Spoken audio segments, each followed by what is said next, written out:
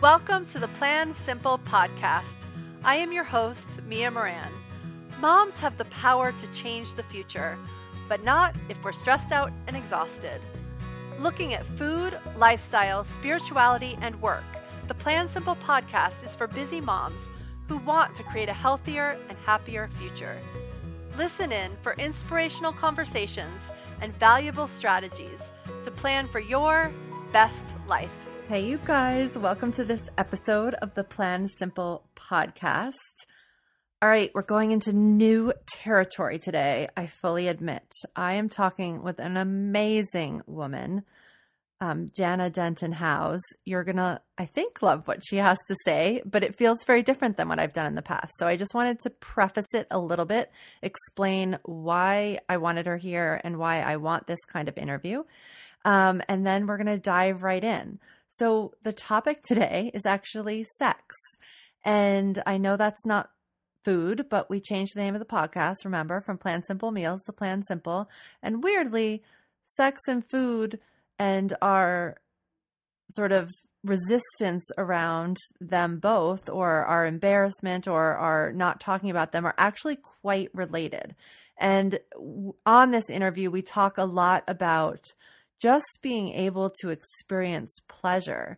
And a lot of times, actually, with meals, we've gotten so into the sort of act of just needing to get them on the table and wanting our kids to eat and not feeling good in our own bodies that we actually have lost the sense of pleasure in just eating a bowl full of lettuce or an apple right off of a tree. Like we don't always let ourselves experience that anymore. So to me, a lot of this is just about being mindful. I want to tell you guys a quick story.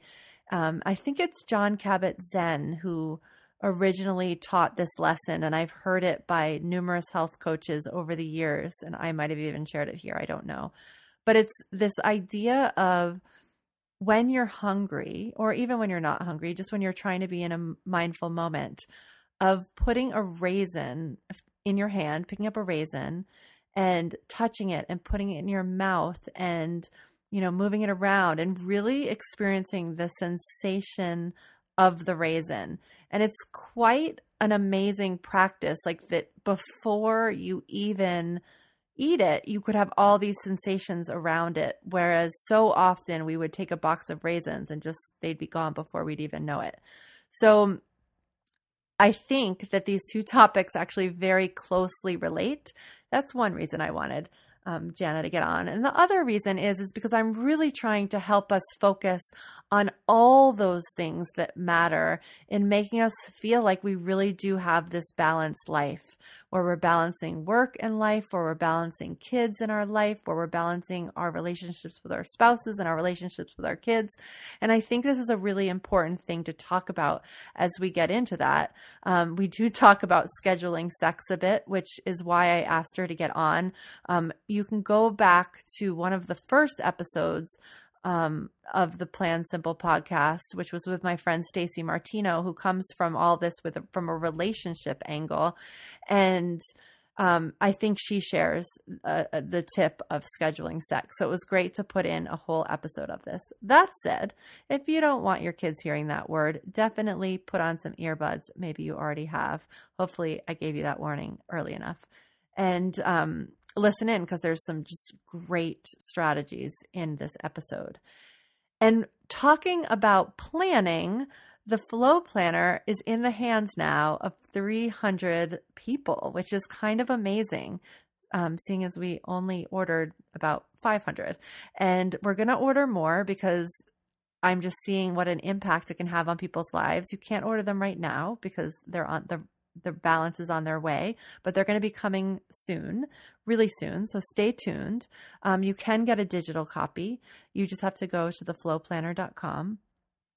I can't remember if for some reason you get an error page, put a www in front of it. If you get an error page that way, then take away the www. I wish I could say that better on air, but it's theflowplanner.com. And you can, grab your copies there or reserve your copies depending on how many we have. You can read all about it, and you can get the link to download the digital version and see what it's all about. There's a free class that comes with it, so you can learn all about it. But I'm kind of obsessed with us scheduling in the things that really matter, because it's made the biggest difference in my food journey, in my parenting journey, in my work journey. And so I'm just uber excited about this. So the reason I'm telling you all this right now at a time when you can't have the planner right away is because I am looking for 40 women, 40 mamas who either already work pretty hard. Maybe you're an entrepreneur. Maybe you're transferring jobs. Maybe you work a 9-to-5. Maybe you're thinking about going back to work, but I think work is going to be an important part of this, or planning your next step in work. I'm looking for 40 people who want to spend a year really going, scheduling in the things that really matter, and you want accountability around it, and you want some structure around that scheduling piece. You want someone else to help you hold space and make time for doing that.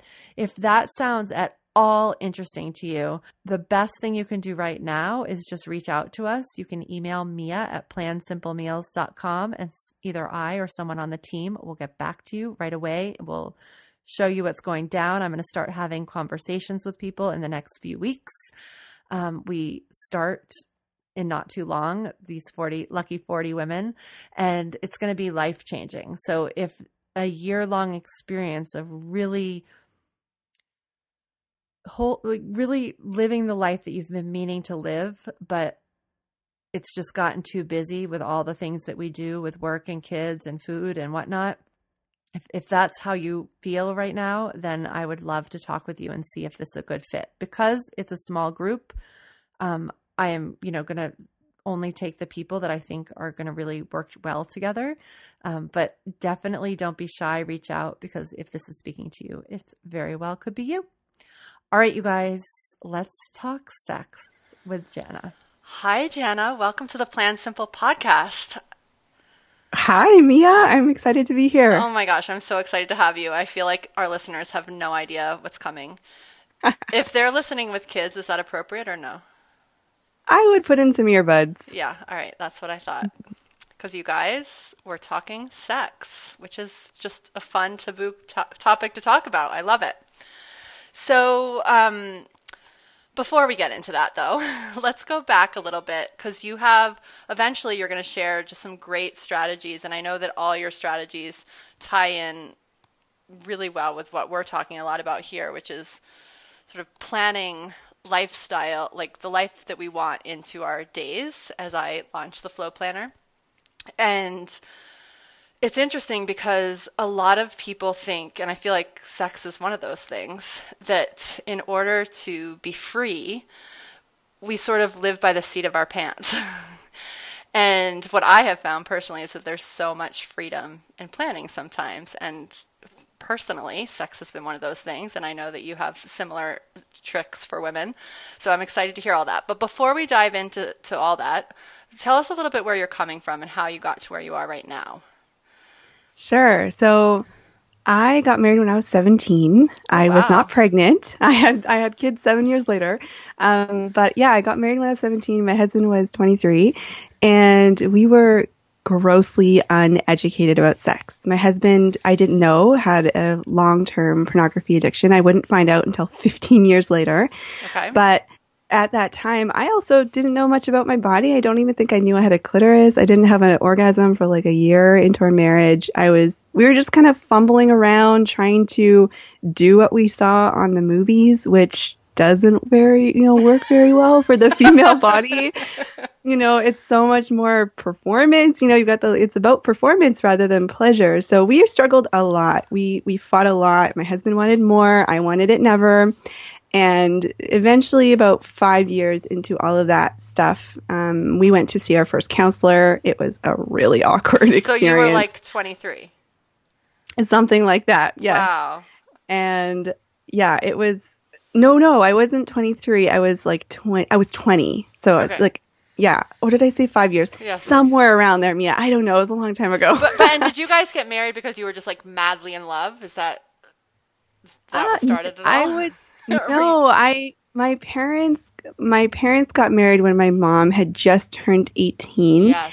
And she had kids young, and there was just something so appealing about that to me. Interesting. And so my husband came along, and we both weren't really in the space where we wanted to date a whole bunch. Like, we were kind of just ready. I was very mature as a 17-year-old.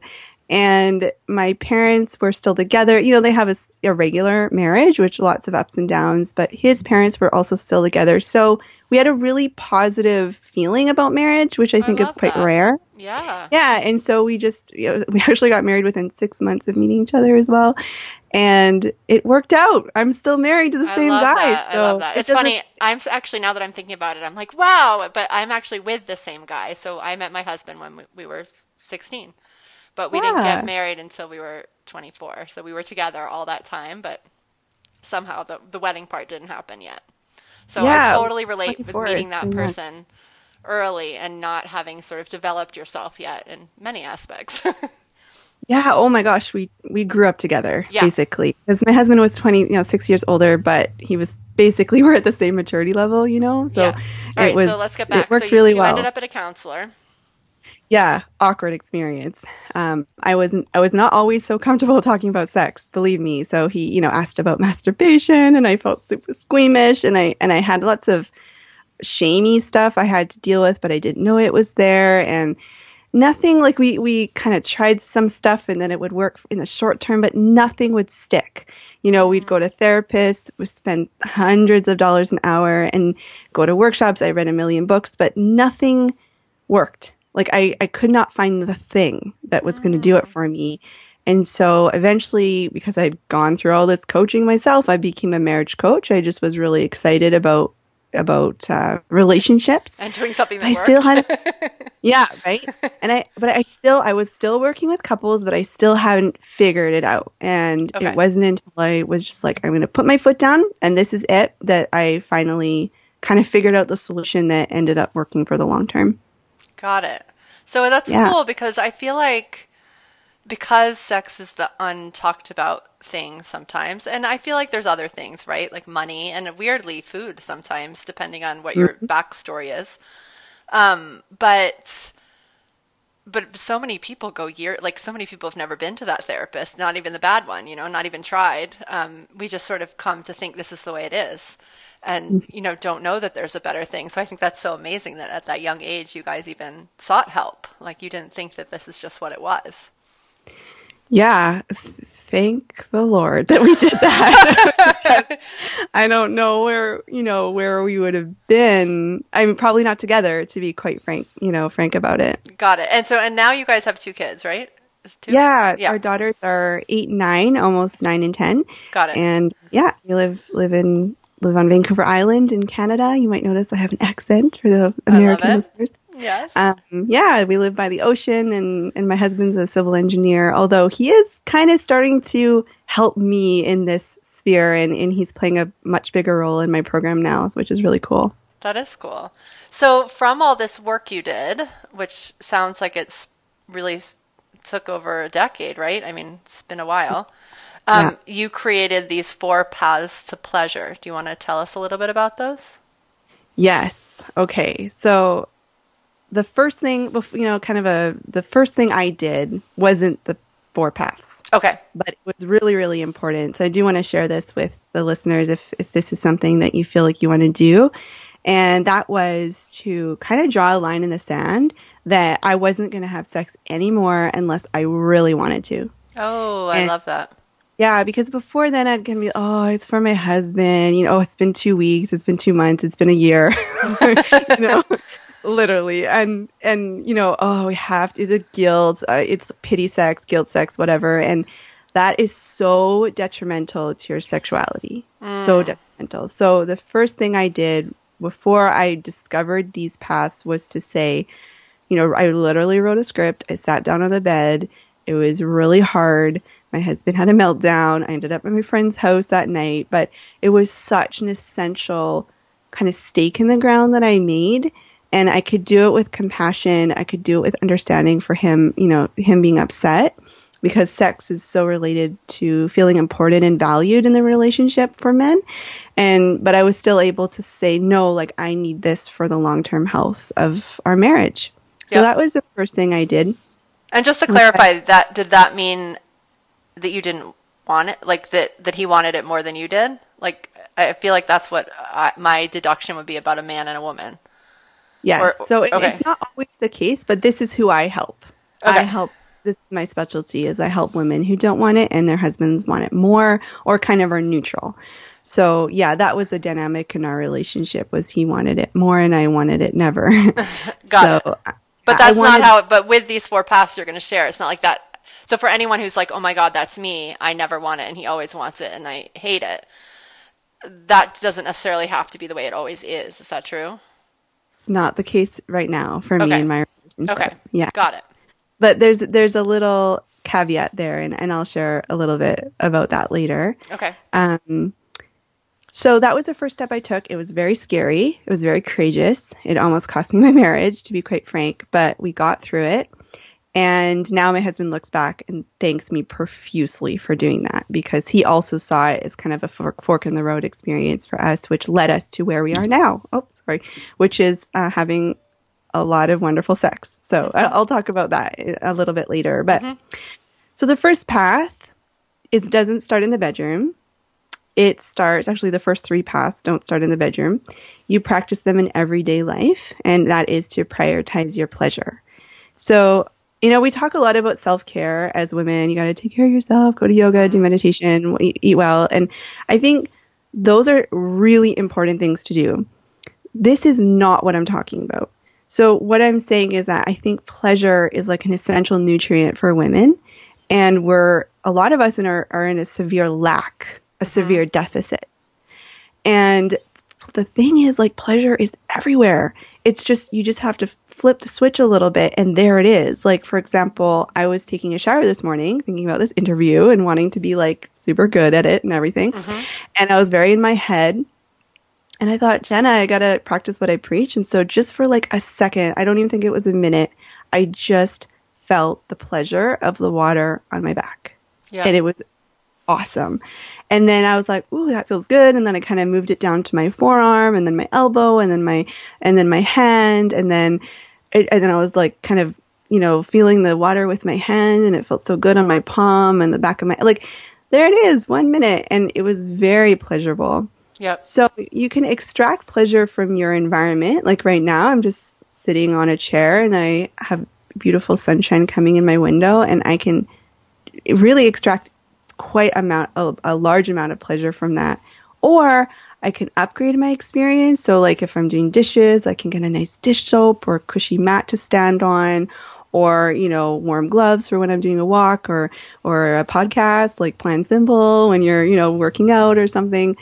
And then you can, plan every big activities around pleasure. They don't have to last for very long. They don't have to cost any money. But for example, I'm going to go for a walk just for pleasure, not for exercise or anything else. So yeah, first step, prioritize your pleasure in everyday experiences. And do you have any tips just as a side to that? Like, I'm assuming these are also people who find you, but a lot of times, a lot of what we do in our work, especially around finding time to make food, is just like how to stretch out time. So a lot of the work in my world is sort of opening up chunks of time that didn't exist before, right? So, and it started off so that we had more time to make food, but it's morphed into just having more time to be quiet and not schedule ourselves and not schedule our kids and just like be. So a lot of like this space to find pleasure. But what's interesting, I find, is that because we've been so busy, like we've just busied ourselves, and somehow busy is like something we wear on our arms, right? It's like something that we think people look up to, that when all of a sudden we have that space, which is what you sort of need to feel the pleasure, we don't know what to do. Right? So so that maybe someone listening can't even imagine that going on a walk would be pleasurable, because you know what I mean? Yeah, absolutely. what I find is I try to show women that it's really easy. So instead of saying you have to have time, I just say, look, don't change a thing about your day. Do exactly the same thing you're doing in your day. But everyone needs to eat. Everyone needs to go to the washroom. Everyone needs to drive their kids. And all of those activities, there's pleasure potential in them. I love that.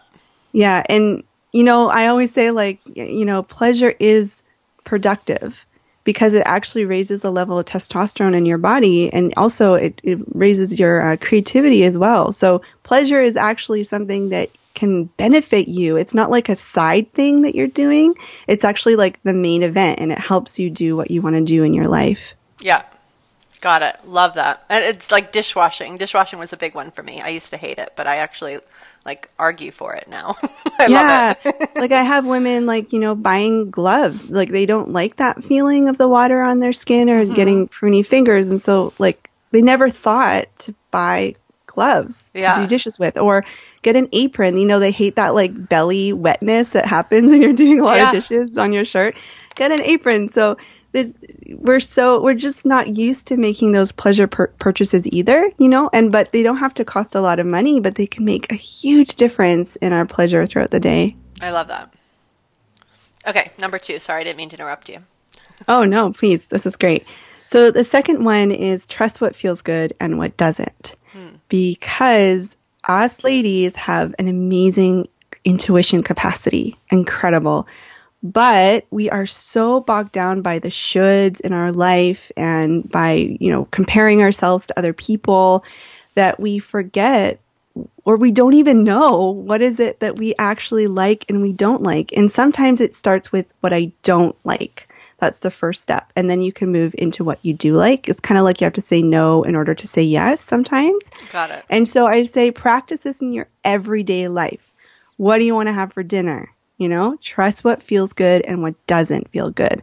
You know, my kids like spaghetti. I'm freaking done with making spaghetti. You know, right. I want tacos tonight. Or, you know, even just like, again, going for a walk instead of having an outcome or a goal where you want to go, just go out and say what feels good, left or right. And then have that, you know, I did that once. I usually end up with an ocean view. This time I was like, no, I want to turn left. And so I turned left and I ended up in this beautiful walk by a forest that I forget is just down the road. And it was just an incredible experience. And it was exactly what I needed in that moment. So you can see now how these skills that you're going to practice in everyday life will transfer very well into the sexual experience. But the sexual experience, there's some other things going on, so it makes it a little bit more challenging. So you have to kind of develop this muscle beforehand. Yep. I like that. All right. That's number 2, right? Yeah. Okay. Number 3? You want it? Let's do number 3. Well, do you want to give us all of them? Yeah, let's do them. Let's do it. Okay, so number 3, now we're getting a little bit more like, okay, this is what the meat of the thing is about. And number 3 is connect with your body. Okay. So this is an important one for my listeners too. I think this spans lots of outcomes. Yeah, so I talk about connection on kind of an emotional level and then a physical level. So connection emotionally, I think a lot of us ladies have a relationship with our bodies almost like an estranged friend, like somebody we maybe had fondness once of, or maybe we've just kind of lost contact with, and we're operating in 2 kind of spheres. And I just say, just start the conversation. Just take a moment if you want to talk out loud, or if you want to journal, however you process. I talk out loud in the shower. But whatever works for you, just say, hi, how are you? How's it going? And a lot of times what women will get back is like, I'm lonely. You've neglected me, you know? Yeah. Like, you haven't nursed me properly. And then you feel guilt. Oh, you know, I've failed again. You know, I'm inadequate yet again in another area of my life. So just have so much compassion with yourself when you're doing this. Just start the conversation. I say, just like a good friend, you don't have to love every part of her. You know, it's okay to not like everything. That's fine. Yeah. And we don't want that added pressure to, you know, I love my body, every little jiggly wiggly bit, you know, because sometimes that's just not realistic. Yeah. In our, you know, the cultural soup that we live in. So that's kind of the first like emotional connection, and that will serve you very well in the sexual experience. And then the second one is a face-to-face meetup, because, you know, is nothing like getting together in a coffee shop. Don't do this in a coffee shop. That's just the analogy. You know, just meeting up with her. Yeah. And, you know, maybe she's had a haircut, maybe she's gained a little weight, whatever. And you can do this with your whole body, but I find that's actually really hard for women to do. So I narrowed down to the most important area of your body, the part you haven't seen in a very long time, or maybe never, and it's your vulva. Yep. And I say, like, you know, upgrade the experience to a pleasure one, feel comfortable, have a shower, whatever. This is a big moment. Lock your door, get out a mirror, big enough light, and just have a look. And a lot of women will get uncomfortable, and it will feel awkward, and they'll feel squeamish, and all those, like, don't look, don't touch shame messages of our childhood or maybe religious stuff we've had to deal with come up. But just be in awe of its design, and it's incredible. Just, it's phenomenal. I mean, the clitoris has 8,000 nerve endings, and men only have like half of that. And it's incredible. It's amazing. It's like, look at all the folds and how it's created, and this one act sometimes will just be the hugest shift for you, be the one thing that you just need to be like, look, there it is. It's amazing, and it's incredible, and I'm so happy I have something like that can bring me so much pleasure. Well, and it's funny because when you look at yourself in the mirror, like your whole body, it's so easy to compare yourself and get stuck in that. And, you know, we do a lot of work in our world to stop that and to have more loving messages in the mirror. But I feel like when you look at, when you're looking at your vulva, like you're not seeing other people. Like, that's not something that you're seeing every day. So it's like, it really is like, it's hard to judge that. Well, you know, I do have women email me and with like freaking out, like, I don't know if this is normal. I have like extra labia or whatever, you know, or I think I have what's the name of it? When your pelvic organ prolapse, you know, or, yes, you know, things look different, or is this normal? And they kind of freak out about it. So I actually provide, when I ask women to do this, like one of them for women who don't want to see actual vulvas, it's like it's a really nice vulva gallery. It's just like little blind lines. Oh my God, I love that. And so they're really cute too, with little, like, it's adorable.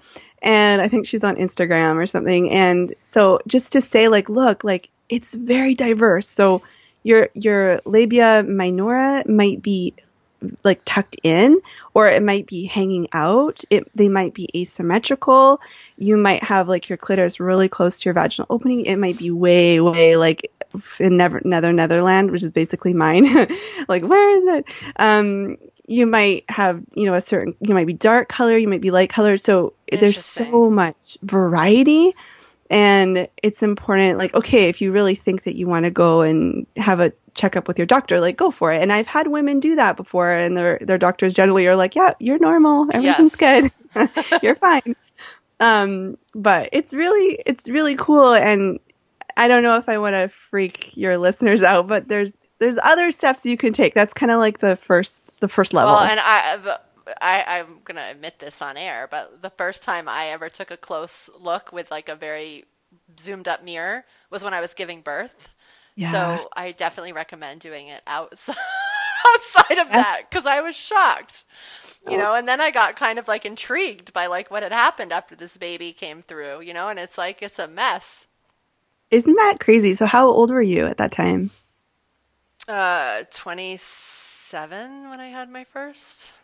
So Can we just like take a moment, because I was in a similar position. I had my first when I was 25, and that was the first time I saw when my midwife wanted to show me my stitches. That's when I saw my, like, that's not a good time to meet your vulva. Not a good time. No, it was like the scariest thing I ever saw. I was like, what?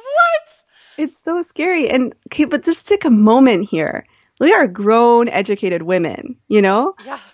Men, I just saw my hairdresser yesterday. She's got twin boys. She's like, they don't keep their hands out of their pants. Like, they're just always like investigating it, touching it.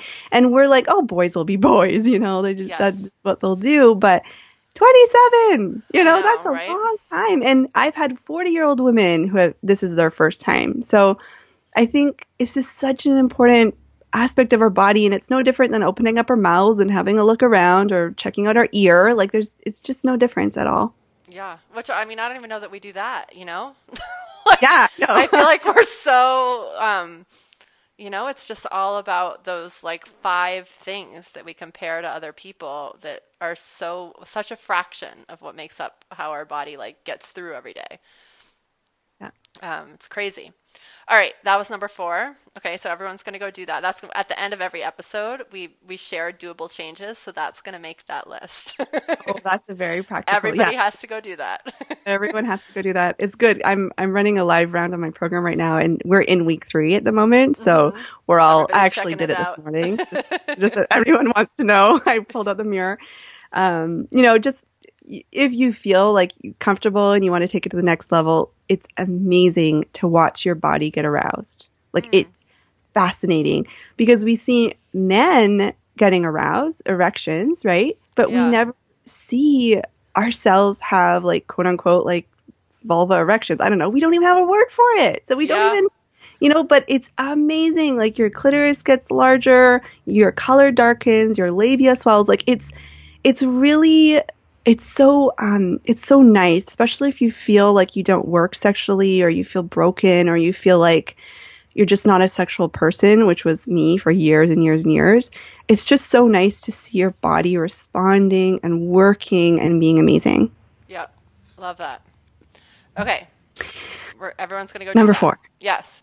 Number 4. Okay. So number 4 is I should probably break out number 4 into like 3 separate ones. Or you can share a part, but yeah. So the biggest thing I think if I was to put, my claim on anything is that I really believe strongly that women are the leaders of the sexual experience, not men. And our culture has it backwards. So if you look at TV media, it's the men who like are the knight in shining armor, and any like romance novel, it's the men who are going to make a woman have a good sexual experience or a bad sexual experience. Is he good in bed? That's what's going to determine. And I find a lot of, myself included, I went into my marriage thinking, oh, my husband's got this. He knows how to, he's had sexual partners before me. He's got this. He's a guy. And he had no clue. Furthermore, he was like educated in the opposite direction because of pornography. And so women have expansive sexuality. It's amazing. We aren't so constrained to like a narrow box. Yeah. Our whole body is a potential for pleasure. We can even use the breath to arouse ourselves. We can, vocalize certain things. Like it's been amazing and such a blessing for me to take these, last like 3 or 4 years and just explore what female sexuality is. And it's really about the micro versus the macro. So when we talk about sexuality, we often talked about like spicing it up or trying new things or exploring like, role playing or this or that and buying a sex swing. I don't know what people do, but those people over there. But that's unfortunately a lot of advice you'll get when you go to a sex therapist is, oh, you need to spice things up, which I think is complete. I think it's a horrible mentality to have, because female sexuality is in the micro, like tiny little movements can be like ecstasy, or, a hand on the back in like a nice firm grip can just be phenomenal. Yep. So if men are leading the experience, they're not getting you to that place, because I believe men are perfect responders. Their erections are usually very reliable, like a Starbucks latte. You can kind of like, what you're going to get. I mean, some men deal with some erectile dysfunction, but for the most part, they're very predictable. Yeah. And they want one thing. They want to be desired by you. That's it. Yes. I mean, our media culture teaches them that they need to be, they should want intensity or excitement or spicing things up. But what I find is that, like, couples who are kind of 3 months into my program or process, men are saying to me, Jenna, I didn't even know what I was missing. I didn't even know that that's what I was craving. I was craving my wife really desiring me. I thought I wanted intensity. I thought I wanted to try anal sex. I thought I wanted to, have a million blowjobs, but it wasn't that. And now I don't care. I'm not bored. I'm excited because it's exciting, even if it's literally my wife laying on top of me for an hour, Yes. So women, take the lead in your sexual experiences. See sex as good for you, not just something to like appease your husband, like guilt sex or pity sex. Oh, it's been 2 weeks or something. We better have it. But really see it as from a mental, emotional, physical, and spiritual standpoint. And I can make arguments for all 4 of them, how they benefit you. And it's much more about like a yoga class or going to the gym than it is about connection. And that's okay. For men, sex is a lot about connection. For women, I really think it's a lot more about their well-being than connection. So it's okay to get different things from the sexual experience. Yes. And lastly, finally, we're going to talk about scheduling sex. Finally. Yes. Well, because I think that's going to circle it all together back, right? To your, okay. Okay. So please correct me if I've already said this again. I just came off another interview, so I don't know what I've said before. But I tried scheduling sex for a long time. Have I said this already? No, you haven't. Okay. So I tried. I heard from professionals scheduling sex. Okay, So I'm like, okay, I'm going to do this, and it didn't freaking work because I was so anxious. So we would do it Friday nights, and I would be like, Thursday night, I would be sick with anxiety because I felt like I needed to perform. I felt like I needed to be sexy. I felt like I needed to have an orgasm. Was my body going to work? Was my husband going to be disappointed? Was I going to be good enough? All of that stressful stuff that I went through. So I like to call them exploration dates. I like you to schedule at least 2 hours. And you need to explore the other paths. So you need to prioritize your pleasure. You need to trust what feels good and what doesn't radically. Mm-hmm. You need to stay connected with your body in the sexual experience. So rather than thinking about what does he want, what lights him up, you need to be supremely in your own reality, in your own head. Well, and can scheduling be for you? Like, do you even have to tell your partner that you've scheduled it in your life? Well, what I find, it's not everyone's experience, but what the women I in particular work with, they feel kind of like a prey animal. Okay. So they kind of feel chased around the house a lot of times by their husband, and they feel uncomfortable during the week. They usually get to the point where they're scared to initiate any physical contact because they feel like if they start something, they have to finish it. So if they have like a makeout session on the couch and it feels good and he gets an erection and he starts to have that really kind of grabby sexual energy, they feel trapped. They feel like, oh, well, I started it, I better finish it. And so what I say is like no sex unless it's scheduled. So that way you get to free up your sexuality. You can be more playful and flirty and enjoy just a really good kiss without feeling that pressure. Well, and if you have kids at certain ages, you kind of need to because you could be kissing on the couch and then, somebody walks in the room. So it's not even a possibility. Yeah, exactly. I know. It's funny because I feel like it used to be, we used to have, I felt like there was endless expanses of time to get work done, to watch movies, to have sex, whatever we wanted to do after the kids went to bed. And I was like the Nazi of 7:30 bedtime. Yes. And now good for you. And now I have teenagers. And it's different. It's very different. So what we landed on, and I spend a lot of time with couples kind of figuring out the right time. That's just, it's a kind of a trial and error. I found out Friday nights were the worst possible time in my week for me. Well, and Friday nights feel so like, that really does feel like you're responding to the media, like I feel like Friday night, like date night, I don't know. That seems like pressure. Oh my gosh, absolutely. And for goodness sakes, go on a date night, but take sex out of the picture because you're not going to enjoy the date night because you're going to be thinking about expectations, at the end of the date night. Like, go have fun together, have friendship time, and separate that from the sexual experience. So now we do it Saturday mornings. Our kids watch TV. They know what we're doing. They do not. We don't, like, we're not, look what I do for a living. So I'm very I love this. About sex. But we never say, like, the lock is on. And we've been doing this for like a year and a half. So they know Saturday mornings they get TV, they get a good snack, and mommy and daddy are in the bedroom. And, they'll knock on the door and we remind them, mommy and daddy are having alone time. And they giggle because now they know what's going on. Oh my God, that is hysterical. I love that.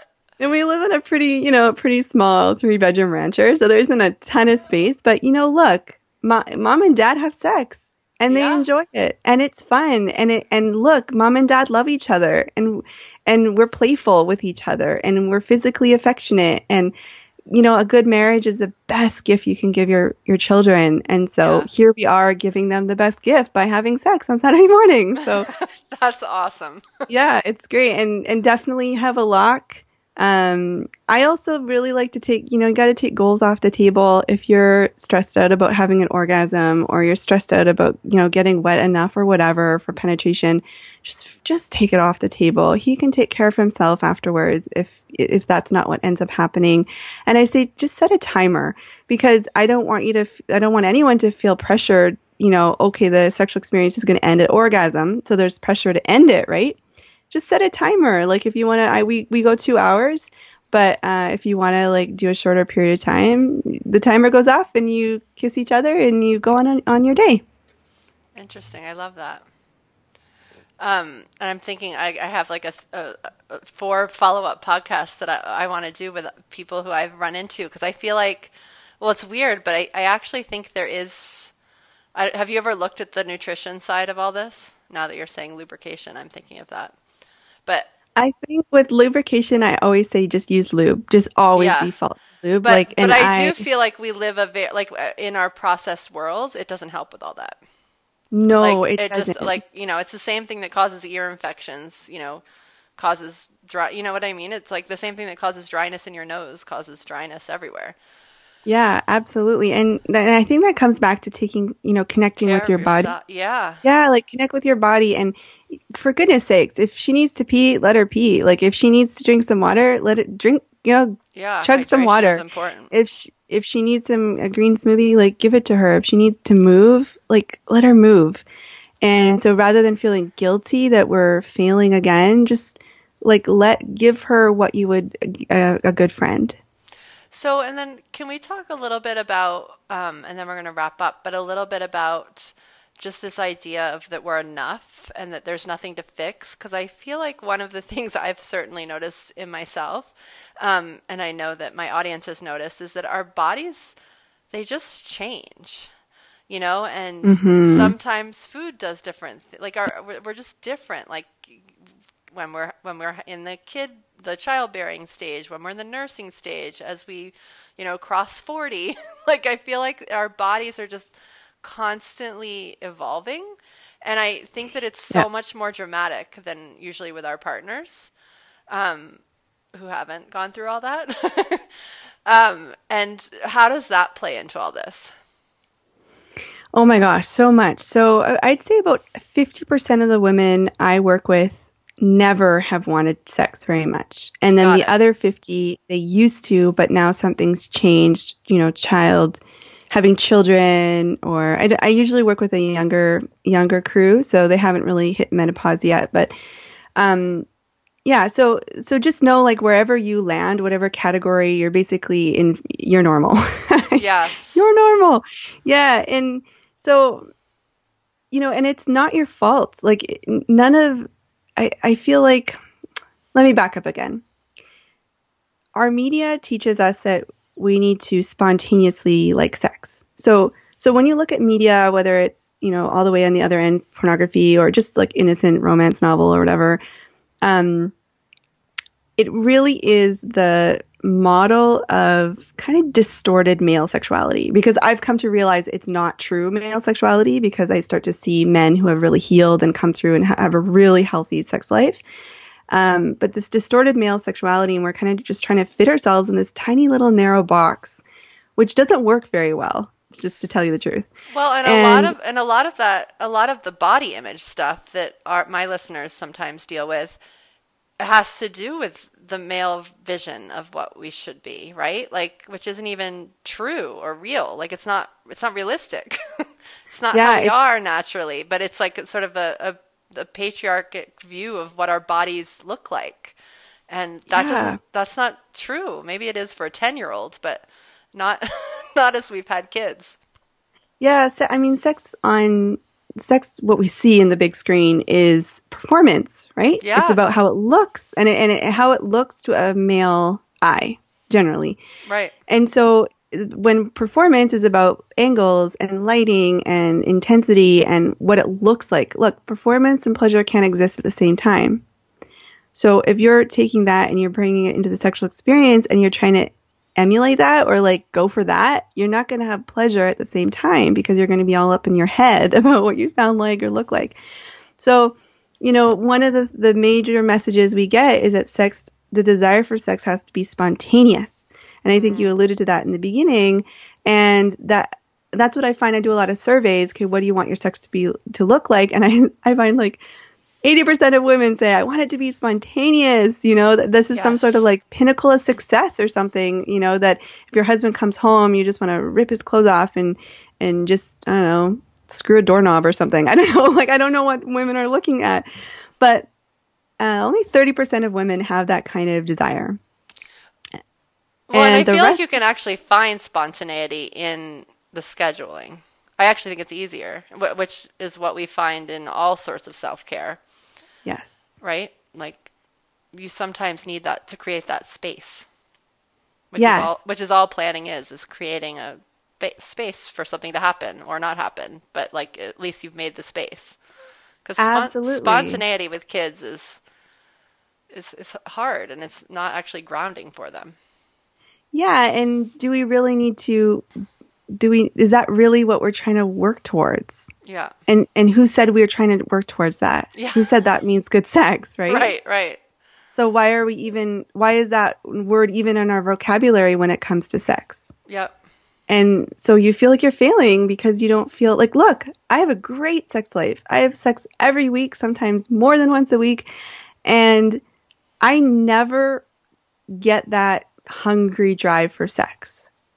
I really love my sexual experience. I think of it fondly.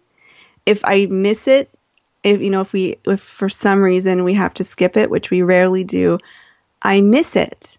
I wish it was there, but it isn't that craving, that intensity. So I would just say you are enough. If you don't feel that strong urge for sex, you might never. And that's totally fine. You are normal. Yeah, I love that. Okay, we're all normal and we're all different.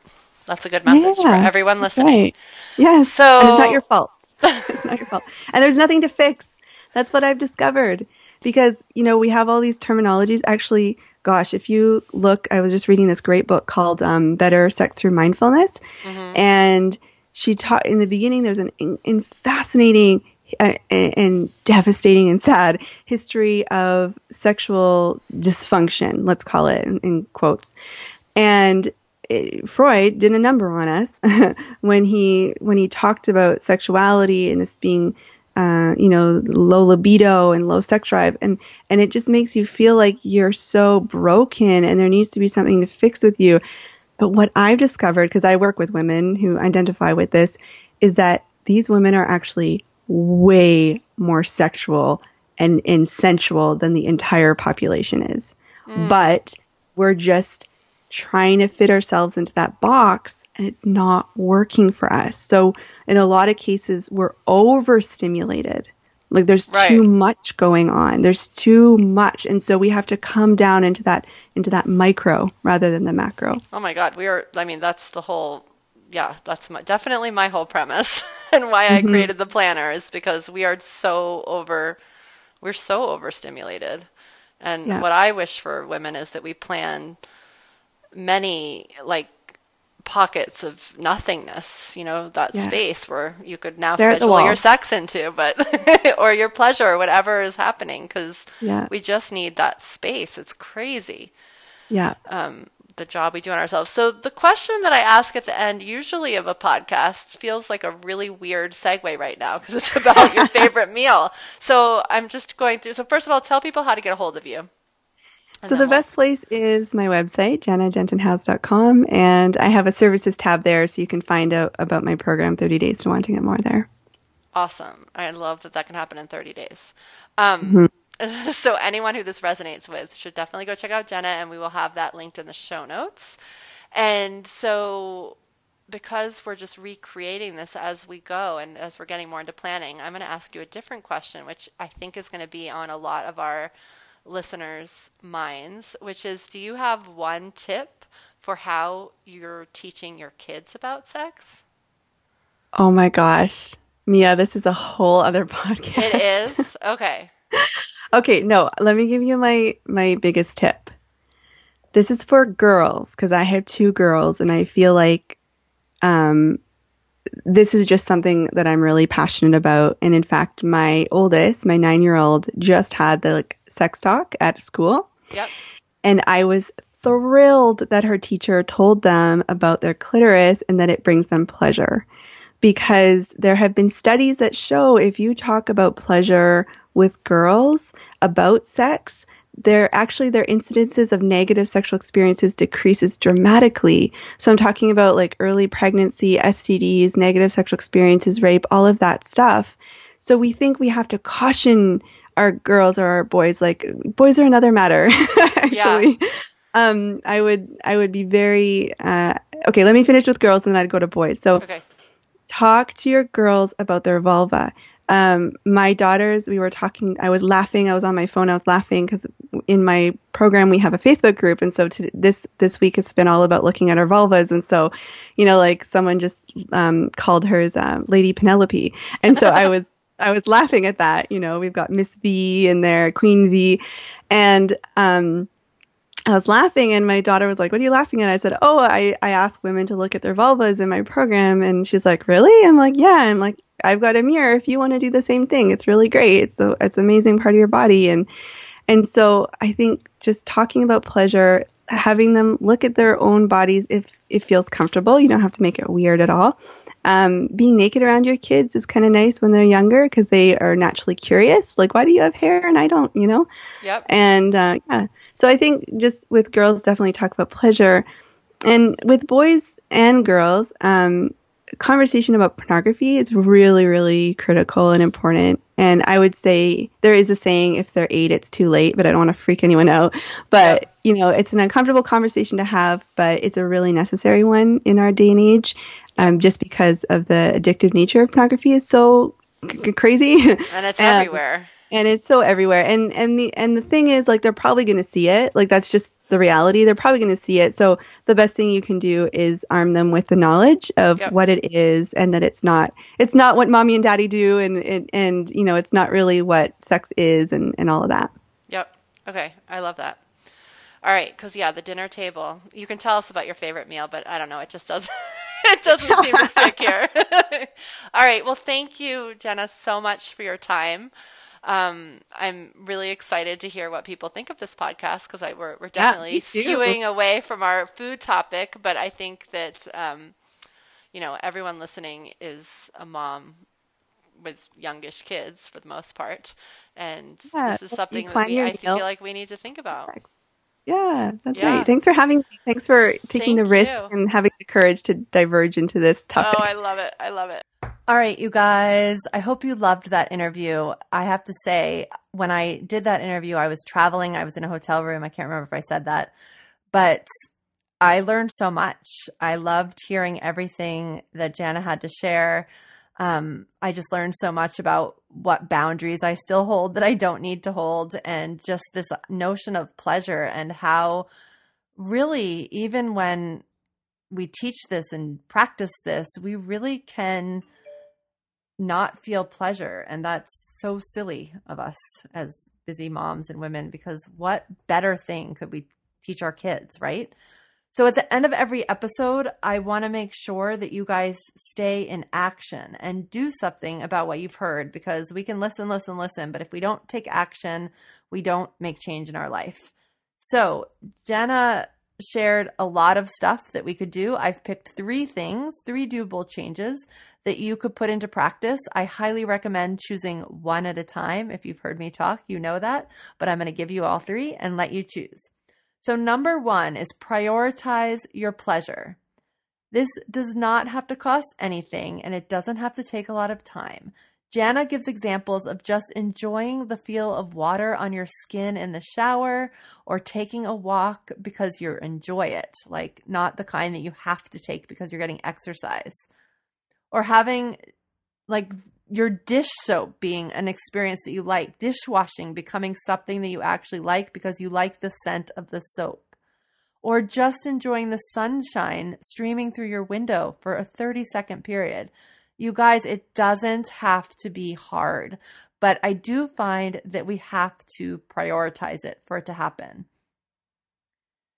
So you really don't have to make more time for it, but you definitely have to make space for it. So a doable change that you could do is just set some alarms on your phone, like remind yourself, have some sort of structure in place so you remember just to stop, take a breath, and do something for pleasure. And you could also make it go to all those experiences we just talked about. So just be extra conscious when you're washing dishes, what's happening, what that feels like. Does that make sense? Number 2 is get to know your body. I talk a lot about food and how it affects our body, but I admit I didn't really get to know my body, the part we were talking about in this show at least, until my first baby was born. And that was kind of a shocker, you guys. So I totally recommend this doable step. You heard all about it in the episode. Get a mirror out, get to know all those parts of your body. And maybe your doable change is just saying the parts of your body out loud right now, because we very often don't even know that part. And just have a look, explore, go back and listen. Let Jenna talk you through it. Go to her website, figure out what more she has to share. Do what you need to do to make this happen, but really make a point to get to know your body. I actually have another episode up my sleeve coming soon from somebody who actually helps do body work for women. And I'm excited to get her in here too. She has a different angle as well, which I always think the more we can hear, the better. And number 3, shocker, schedule sex. So go ahead and block off this time in your planner. You can label it sex, or you can have some sort of code word for it in case somebody opens your planner. But set up the ground rules around this and really prioritize this part of your life if it's something that's not happening right now. Trust what feels good and trust what does not, and stay connected with your body instead of thinking only what your partner wants. This takes definitely some communication. You might want to reach out to Jana.